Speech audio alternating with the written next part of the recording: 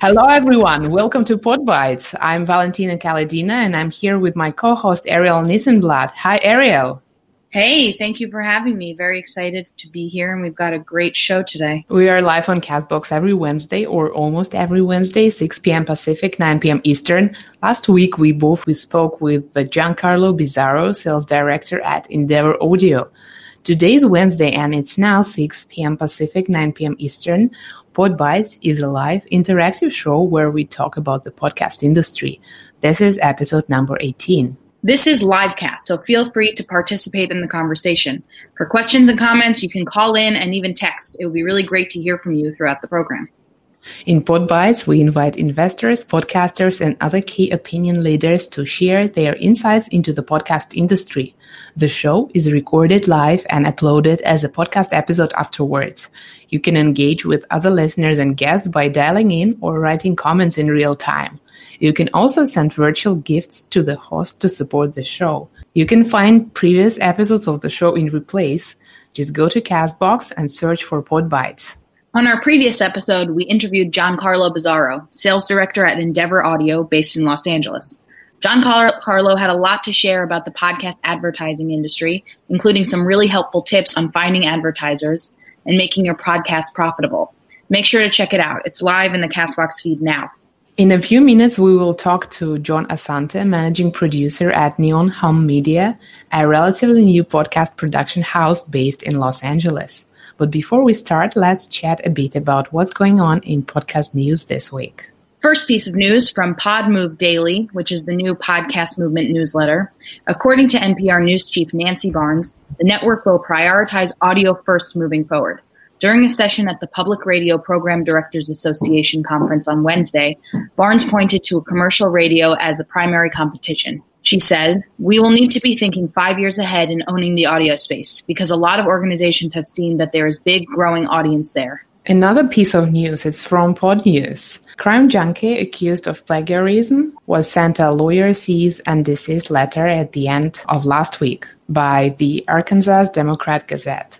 The letter claims unauthorized use and broadcast of a podcast series from the newspaper produced by Kathy Fry. Meanwhile, Tanner Campbell says in a blog post that Crime Junkie were just ignorant and this was inevitable. And last, a podcast recommendation.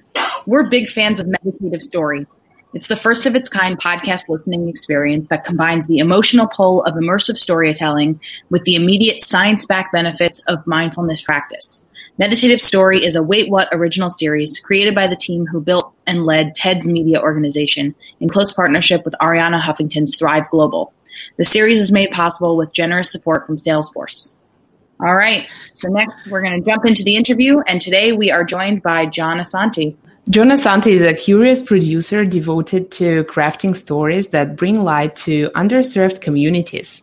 Currently, he's the managing producer at Neon Hum Media, a podcast production company based in downtown LA.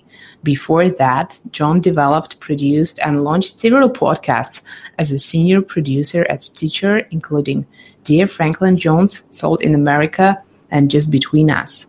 His work has also been heard on WNYC, The Takeaway, and There Goes the Neighborhood, NPR's Talk of the Nation, Ask Me Another, Morning Edition, and Tell Me More.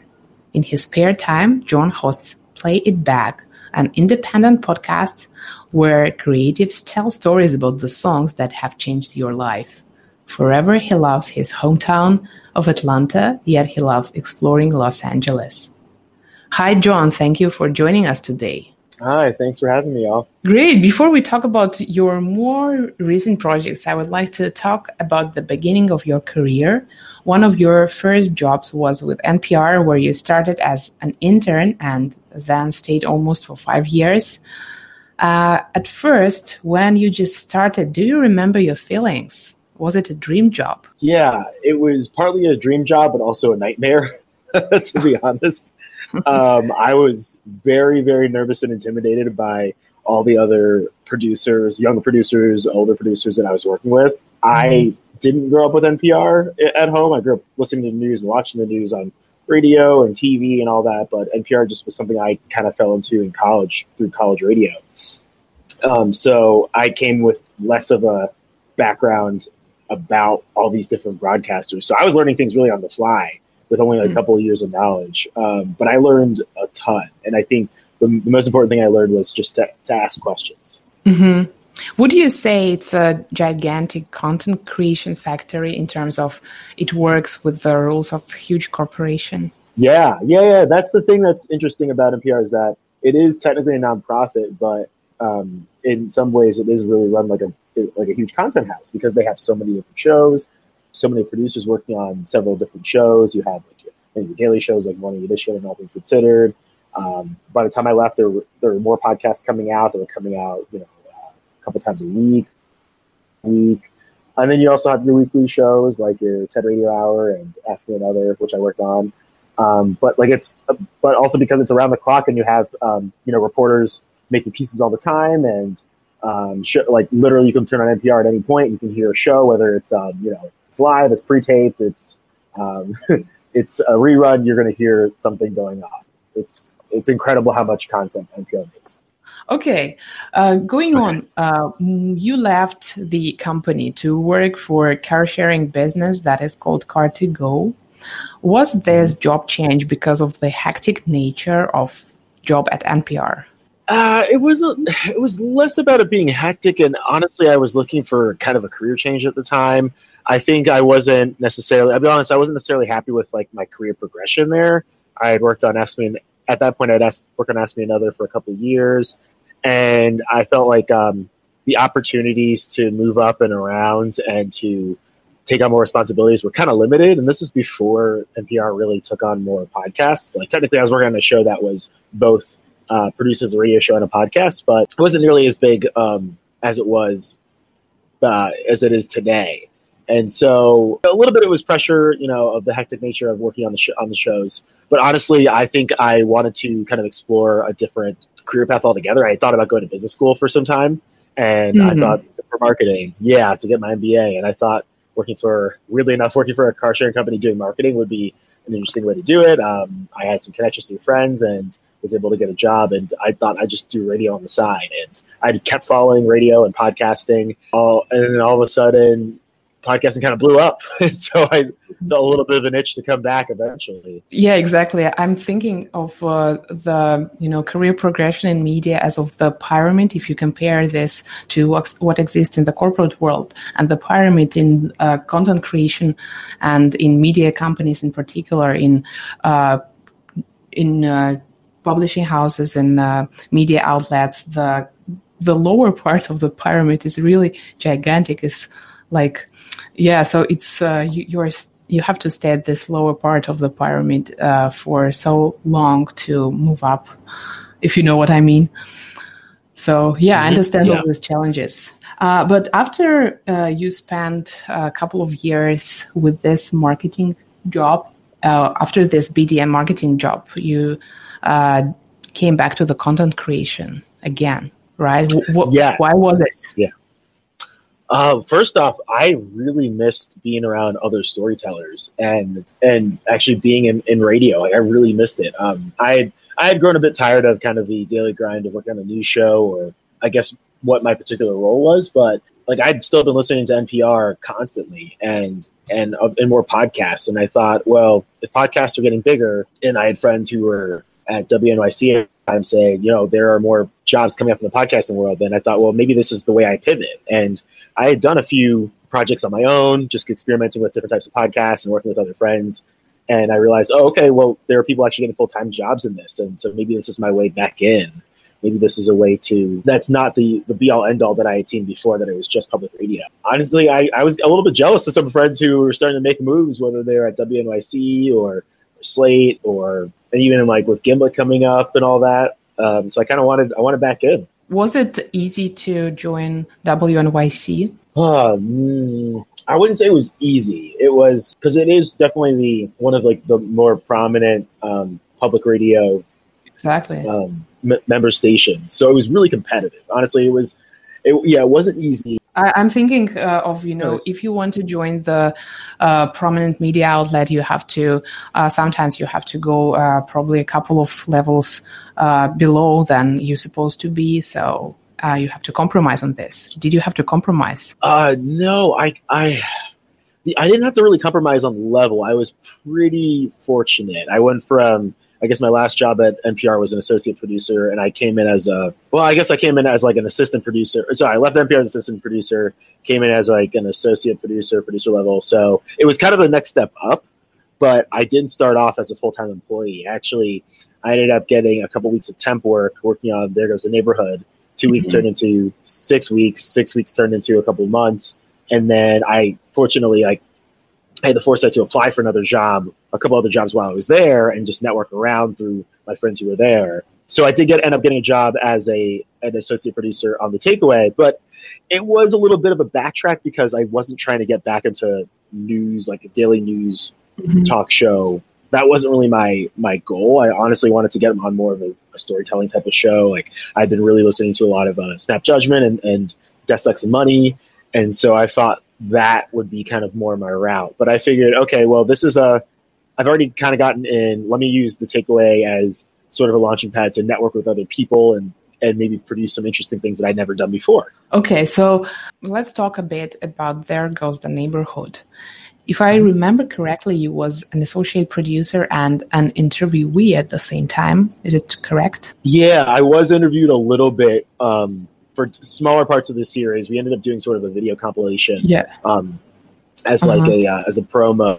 But yeah, I was mainly behind the scenes as a producer and project manager. It was the first time I was kind of challenged, but also brought on, took on the responsibility of making sure that every team was communicating. The producers were communicating with the editors and the reporters and the people who were in marketing and PR and social media to make sure that we got this podcast out. And it was something as, now looking back, as straightforward as creating a launch checklist, a production calendar of, okay, what are the certain goals we need to meet? How do we make sure we're on track to actually produce the show, in a timely manner?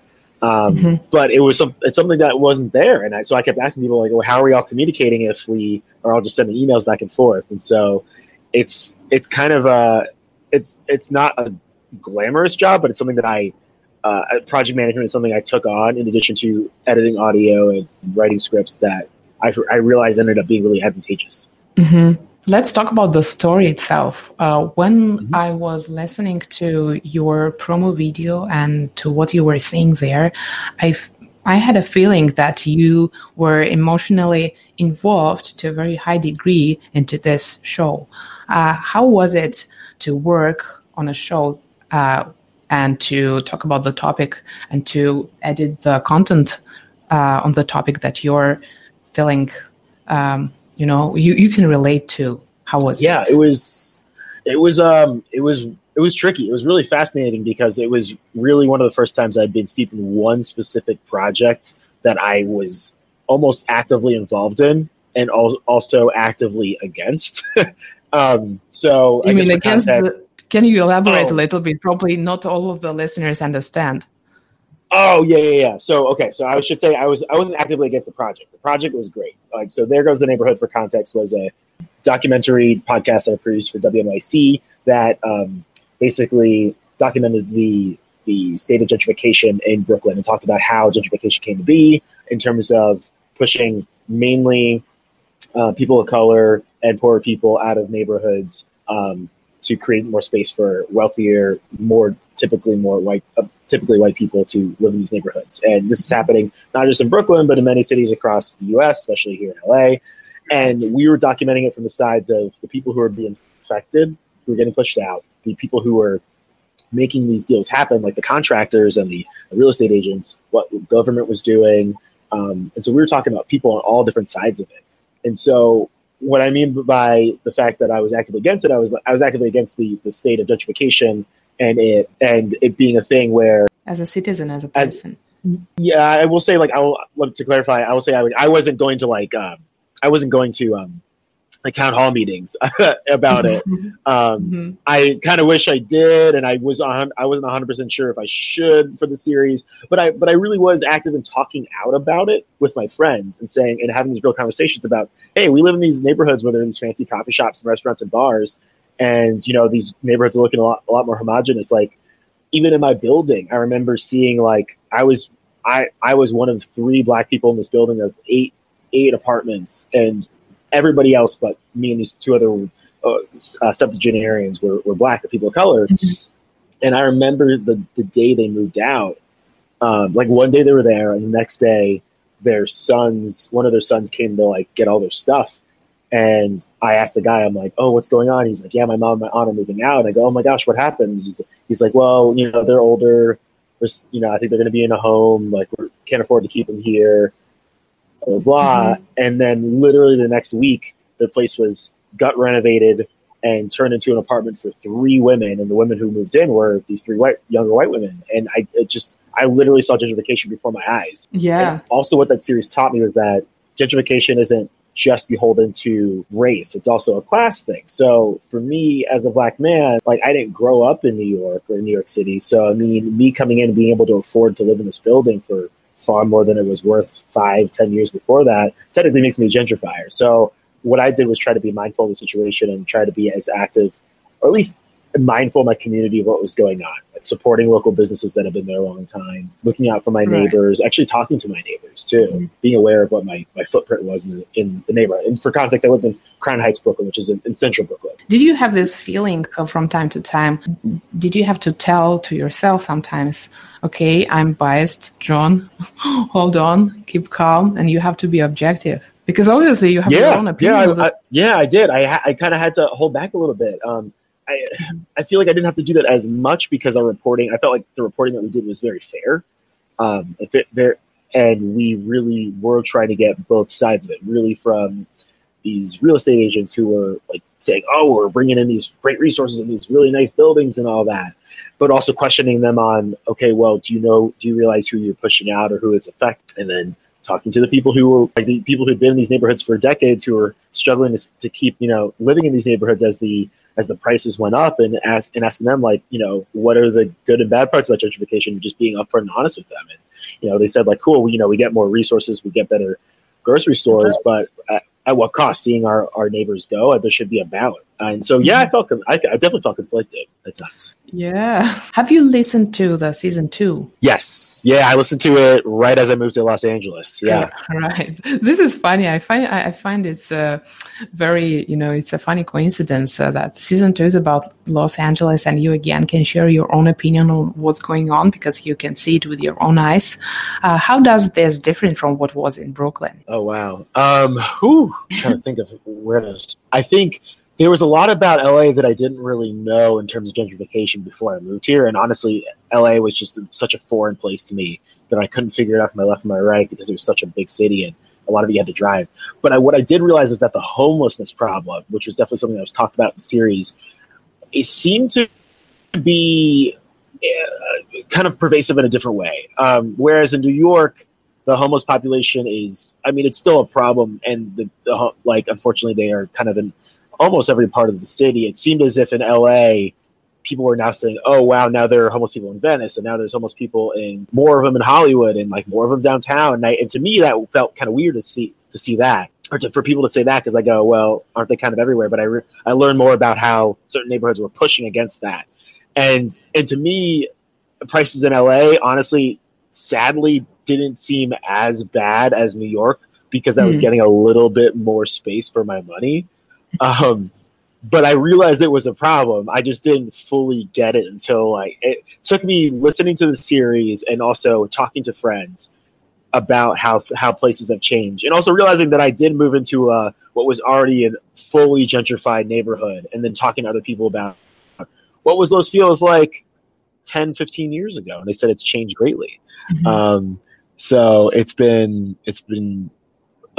was a really interesting experience to listen to the podcast. It actually helped me figure out what Los Angeles was kind of like.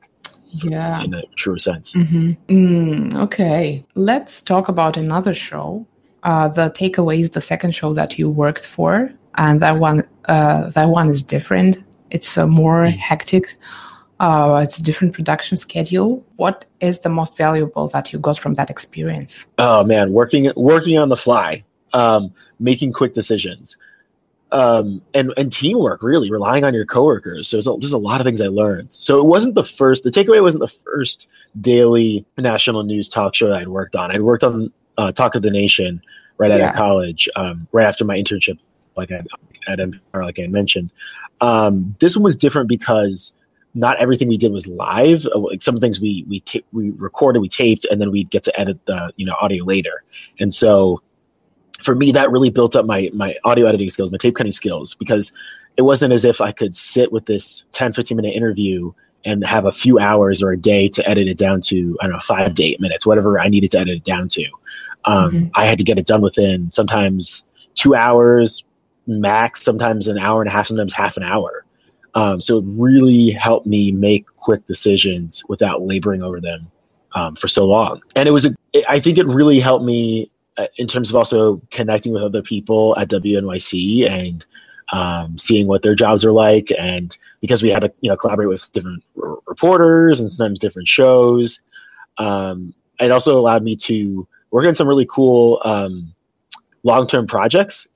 So it gave me a sense of being able to work on short-term and long-term things. Like I'd have to write a script for an interview going out tomorrow, and then edit audio for an interview going out today. And I'm curious about one thing. As you mentioned, you worked on The Daily Show earlier in your career. I was curious again, what was the difference? Because obviously, when you worked at The Takeaway, it was again a different. You had more experience at that time. So and still, it was a daily show. It was hectic, and I know how people are dying on the daily shows. Was it? Like, did you look at this at the process with a different mindset? Yeah, yes, I think the difference between producing Talk of the Nation at 22 and then producing the Takeaway at I think I was like 28 at that point was so different because I was able to kind of be a little bit of a leader for interns who came in. I was less nervous about making those cold calls to studios, or at least to people I had to pre-interview. I got to learn how to line produce in the studio, like actually be directing, basically calling the shots between the engineer and another producer and the sound designer and also the host on air. And so that was a really good sense of confidence that I got to build. So yeah, I mean, even though they were both hectic, they were hectic in different ways. It was also the big.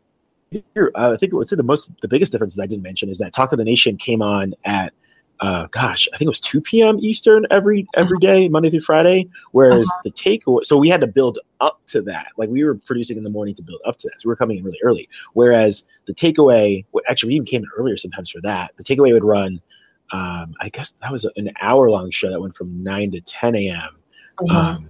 So when did you have to finish your editing? Gosh, it depended. So typically for most, if I was producing something that was going to air the next day and we'd already recorded it, like sometimes what we'd do is like we'd have like an early shift and a later shift. And so if I was in the later shift, I would make sure to book that interview to be recorded sometime after 10 p.m. after the show ends. So it could be somewhere between 10 a.m. and 2 p.m. And then I'd have until the end of the day. So I'd have a little bit more time. I'd have until like maybe 5 or 6 to write the script, edit the audio, make sure it's good. But if I was on the early shift, I'd be coming in at 7 a.m. and we would be recording those interviews anytime between 7 and 8:30 a.m. And so then I'd have somewhere between 30 to 45 minutes, sometimes maybe an hour to cut down a 10-minute interview to 6 minutes or an 8-minute interview to 4 minutes. So it's a matter of sometimes figuring out what question goes and the ers and ums are you cutting and how are you clip of tape or are you adding in there, like whether it's archival or something from the news. It's a lot of working on the fly. Mm-hmm. So it's a different kind of hectic environment. Because we're restricted with the time of the show and we still want to touch upon your main career steps, I would like to switch gears a little bit and talk about your work at Stitcher. You worked at Stitcher and you was responsible for producing the original content and you stayed there almost for 2 years. So This is a tricky question. Always when a platform is starting to create their own shows, it's always a tricky question. Is it the right way to produce original content, or you just leave this to production companies with the content creation DNA? And I'm not going to ask you about that, but because this is a question to the company's strategy, I'm more interested in the question of, because you were involved in a few shows there, and I'm more interested which shows you consider successful and why do you think they were successful? Let's see. I would say that Dear Franklin Jones was definitely one of the more successful shows that I worked on. Dear Franklin Jones is an 8-part documentary series about my now boss, Jonathan Hirsch's life growing up in a cult in Northern California. He was born into this cult. Like, his parents joined it before he was born. He was born into it. He ended up leaving when he was 16, led by this guy who went by names, but for the sake of the name of the podcast, let's call him Franklin Jones. And it's this cult that ended up being like really, really ended up like coming under a lot of different scandals, and there were a lot of like really shady things that went on. And when he left, he tried to really just figure out his life after that, and ended up, and this is his exploration of going back and interviewing his parents, interviewing people who were part of the cult, who studied the cult, to figure out like what happened and why is he the person, like, how did he become the way he is? And so it was a really interesting, it was part documentary, part memoir, and also it kind of fell into this sort of vein of true crime adjacent. And I think partly that's why it worked. And also, we had no clue about this, but when this show launched back in February 2018, as it ended, that Netflix series Wild Wild Country I think just had dropped on that service on Netflix.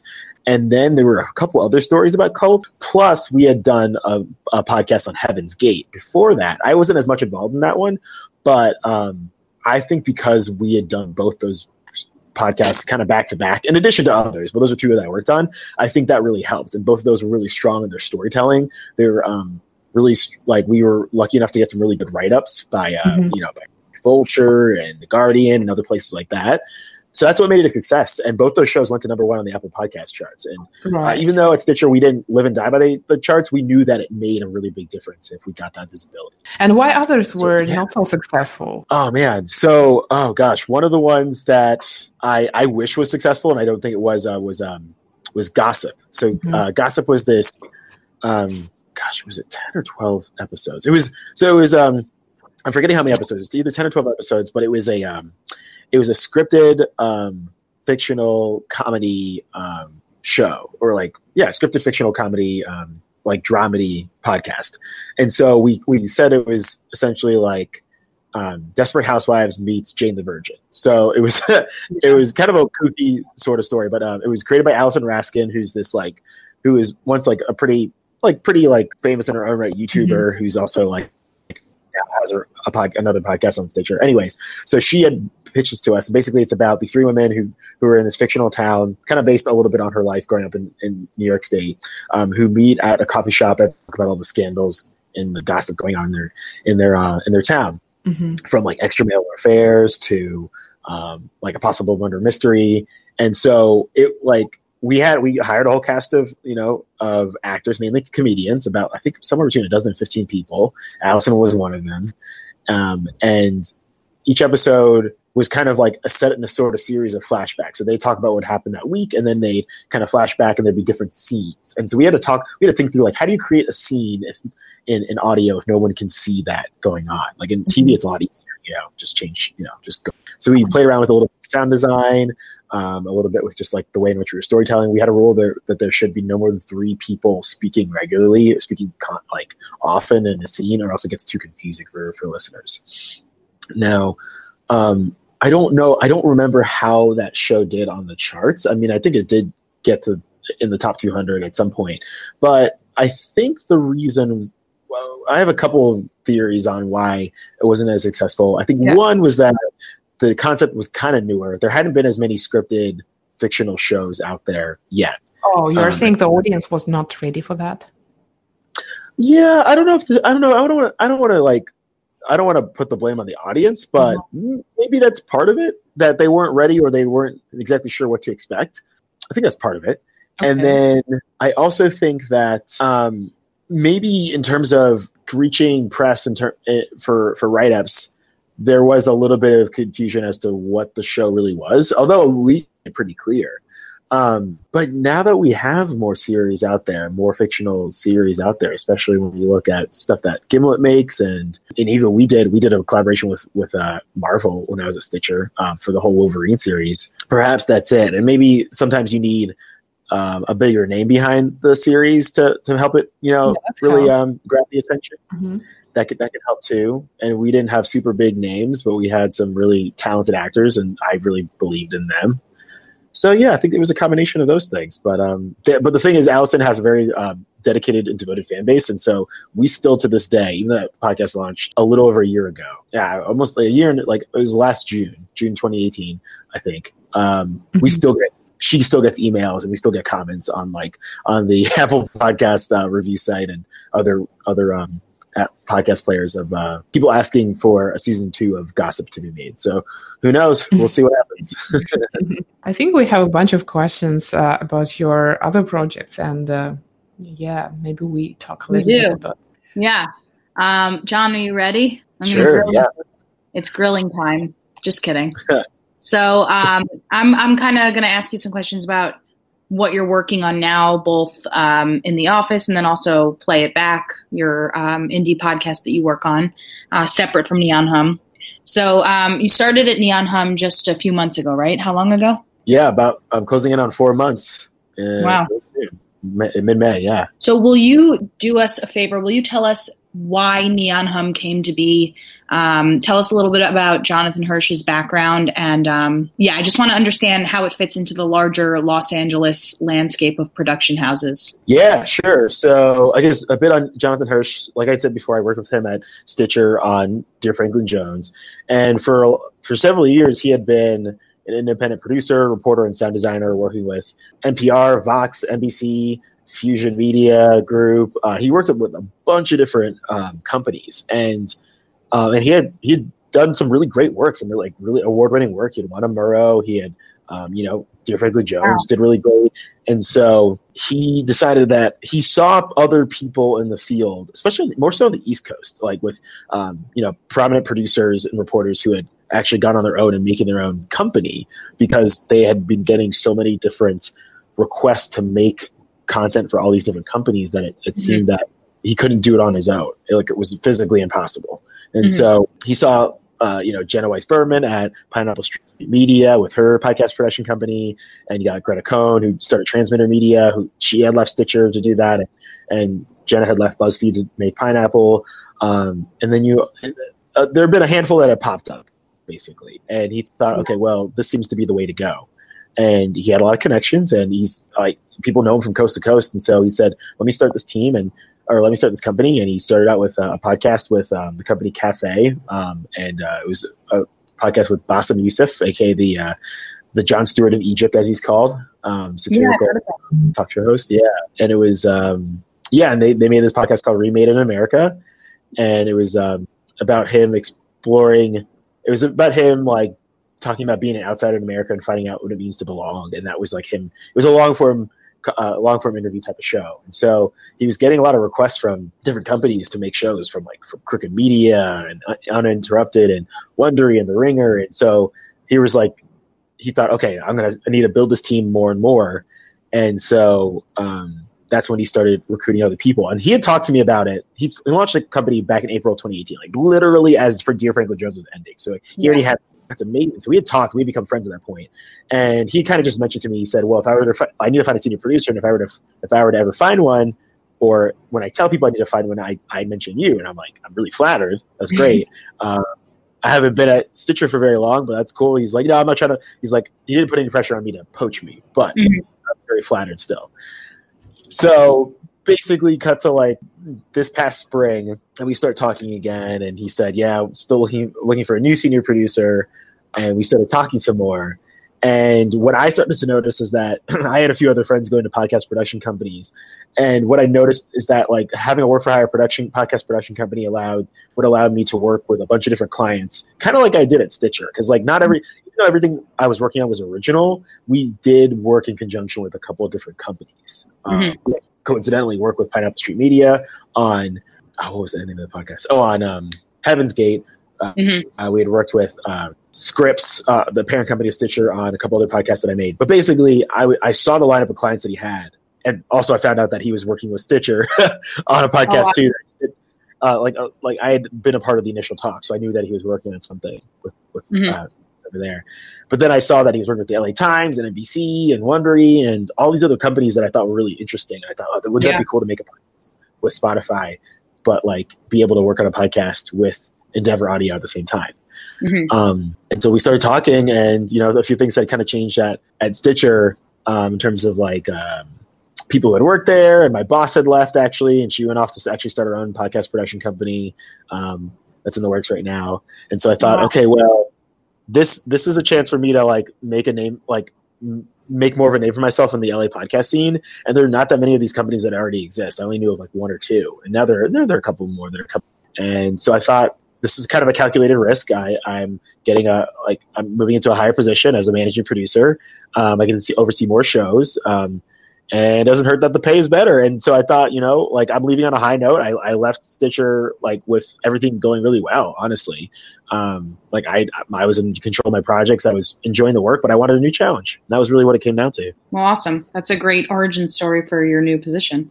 I sort of touched on this, and you sort of touched on it as well, but I want to ask more explicitly. What is Neon Hum doing differently than other podcast production houses in Los Angeles and even in New York and even the wider U.S. space?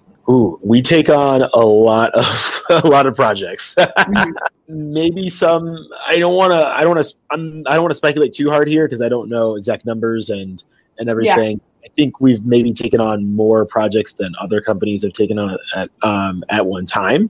And we've had our growing pains here and there, but I think that's one thing. Another one is that we're working with a really big variety of clients. Like we're not just working with companies. Well, first off, we don't actually do any branded work. Like if we're working with a company, most of them are media companies already that either make podcasts or want to make podcasts or need help making documentary type podcasts. So that's it. Nothing against branded podcasts. That's just not really in our lane. We really concentrate on documentary, cinematic storytelling type of podcast. So right. Like I just finished listening to Room 20, which I noticed at the end credits, Neon Hum gets a nice production piece, and that's really nice. So can you talk about what involvement Neon Hum had with Room 20 and a little bit about Room 20? I can talk a little bit about it. I did not work on that podcast, so I don't want to say more than I know or try to guess more than I know.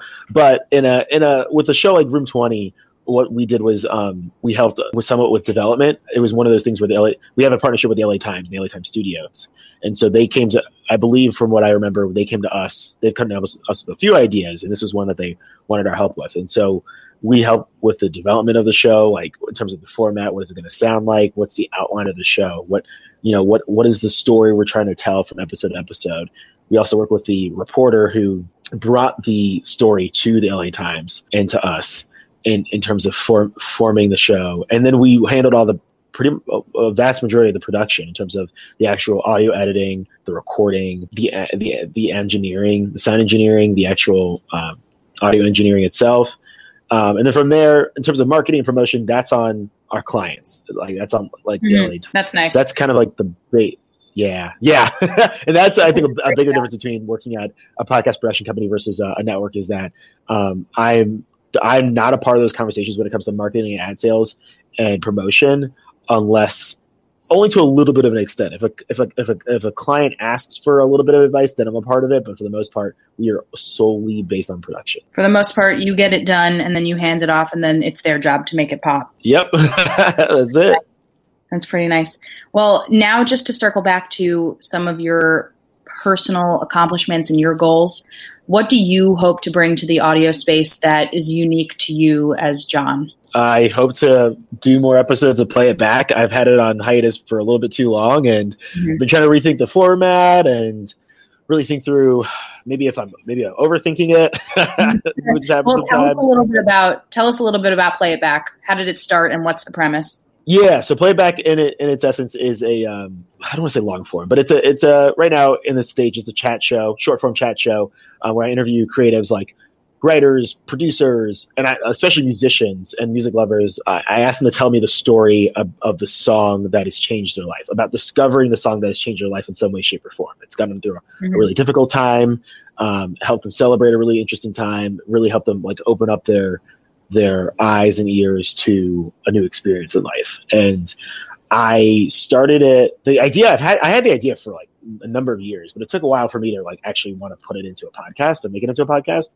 And what it kind of derived from was that was one, I was DJing in college. Two, I'm a huge music fan. I love talking about music and people's experiences with it.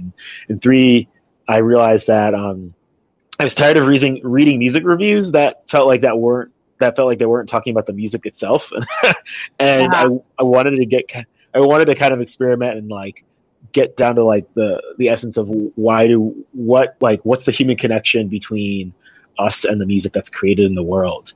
And I thought, well, what better than to talk about when people discover a song? And also you can peg a song to a specific moment in your life, whether it is good or bad. I think anybody can do that. And being able to connect with people about, when you first heard a song and what that song means to you. And I can literally pinpoint different points of my life based on a song that I hear in like the grocery store or doctor's office even. Yeah. But now me too. Actually, I do that with podcasts too. Yes, it's actually crazy. True. Like the way it works for me is that like I'll drive by a place that I haven't been to in a while, and all of a sudden I'm hearing facts from a podcast, and I'm like, oh, that's weird. Like I listened to that while I was driving here. Yeah. Oh my gosh. Yep. I've had the same feeling. It's so that's good. And so with like, I love that you can do that with music. And, and I thought it was just like a really universal topic or concept that I hadn't really seen in the music. Like if I look on any podcast app for music shows, and I was surprised that I'd seen it in slivers of different shows, but I was like, why hasn't anybody done this to a big extent? So I figured like this is my way to kind of like fill that void. Yeah. So I think a lot of our listeners who either are listening now live or are going to be listening in the future, they are creators of podcasts, probably independently, and some of them will be podcast creators or content creators of some sort for companies. And I think a lot of them experience what you are experiencing with Play It Back, which is kind of like a lull in production. So can you talk us through why you feel like you're in a lull or why you feel like you've stopped production at this point, and what do you think will eventually bring you back to the path of creating the show? Part of my reasoning, I think the biggest one is kind of a unique one, is that my world is already podcasting. I am a producer. I've been an audio producer for the greater part of a decade. And so some days when I get home, I don't want to do it anymore. I just need a break. Yeah. And so I think that was becoming a bit of like a pain point for me. And that I felt like it felt more like a job than it did like a sense of enjoyment and pride. But I'm trying to get over that. And I realized like the excuse I used to give is I don't have enough time. And even though, yes, like my first couple months at Neon Hum were super busy, and I think that's any job that you start, you're just getting your footing. Like I do have the time now, and I think I have a few other things going on in my life, but what it really comes down to is like making sure I like block out and find the time to do it, right, and planning ahead. Like the biggest mistake that I had made when I first launched Play It Back, which was back when I worked at WNYC, was that I didn't stack up enough episodes, and I didn't really define a good production schedule. Like I really thought I could grind and get out an episode every other week. And honestly, when I started, a lot of things were pretty different. Like one, podcast trailers weren't a thing. This was only in 2016. This was like early 2016. Wow. Podcast trailers weren't a thing. Were very much on, like a few shows had them, but they were more like the higher quality, like, like documentary type production sort of thing. Right. Like, now everyone's doing it. Now everyone's doing it. It doesn't matter what show it really helps to have a trailer. So I actually went back when I did, when I brought the show back last year, I made a trailer because I'm like, I want people to know what the show's about in a couple minutes. Right. Two, I realized that I was kind of toying over the format a bit because I sort of felt like, well, I've worked on all these narrative storytelling, documentary type podcasts, I should be able to do this on my own. But I realized that like I think I have more experience editing them than I do of creating them. But I've done them before here and there, but the thing I also realized is that it takes a lot of time to really develop that kind of show. Even if your episodes are 15, 20 minutes long, which my show is, every episode is about 20, 25 minutes long. I try not to make anything super long. Yeah. I like the shorter the better, unless like there's a reason for me to do a full long story. So for me to be able to put out these episodes frequently, I figured I got to make them shorter. And then, and like I took inspiration from some of my favorite shows, like Song Exploder, where every episode's about 20, 25 minutes. And I feel like it gets and even shorter, it gets the point across in that amount of time. And it's like James Cridlin says, your podcast should be exactly as long as it needs to be and not a moment longer. Yeah, exactly. Yes. I saw James's quote. I've seen it a few times and I 100% agree. So actually going back to the whole thing of like planning, what I know I need to do is not only just bank episodes, but realize like turning my show from a continuous show that like I was putting out an episode once a month, and even that was kind of a slog, working with like a partner, is that like two things from there. One, if I'm going to find a partner, I need to find someone who's going to be all in 100%. No offense to no disrespect to my last co-host. I think we just had really, really conflicting schedules and that made it harder, but I think you just need someone who's going to be in it.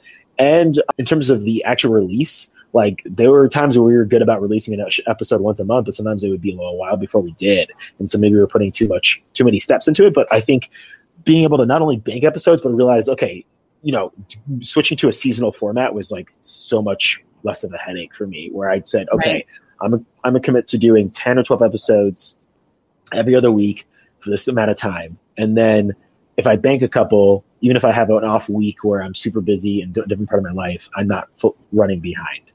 And so I have about a handful or so of interviews already recorded. I just need to like clean them up and record the intros and outros and other things. And hopefully I'll be back in action soon enough. But I just want to make sure I keep it going. That's the thing. Yeah. Can I jump in and ask something about Play It Back? Just a short question. Yeah. Curious, how do you pick interviewees for the show? Oh, good question. I've changed it a bit. When I first started, I lived in New York, and I was really getting into the New York open mic storytelling scene, like going to the Moth and shows like that. And my thought was, I need to interview all these people who have great stories, because I was going to shows where people were actually telling, bits of their stories had to do with like connecting with the song. And I even actually told a story at a show that was about a similar concept to my show. And I thought, okay, I got to interview these people. They're going to have great stories. The songs will come with them. So I don't actually pick the songs at all. I ask the people to pick the song they want. I want a good story. I'd rather kind of figure out learn about the song along the way. And then now I've realized after thanks to my connections at like working in public radio and podcasting, that like I've stayed in touch with a couple of different like music PR people, and so they will every once in a while message me and say like, hey, do you want to cover this artist who's coming into town and talk to them? And I go, well, I don't work for the show anymore, but I have my own show. Would they be interested in being on this podcast to talk about like their favorite song instead of like their album, which they've probably been talking about for like months on end? And sometimes it actually works, and that's been really cool. So now I've been targeting more musicians, especially up-and-coming musicians that I think, okay, cool, or an indie artist where they may not be big now, but who knows, like they could end up having a number one hit, and I go, hey, I interviewed them way back when, and I thought that's really cool.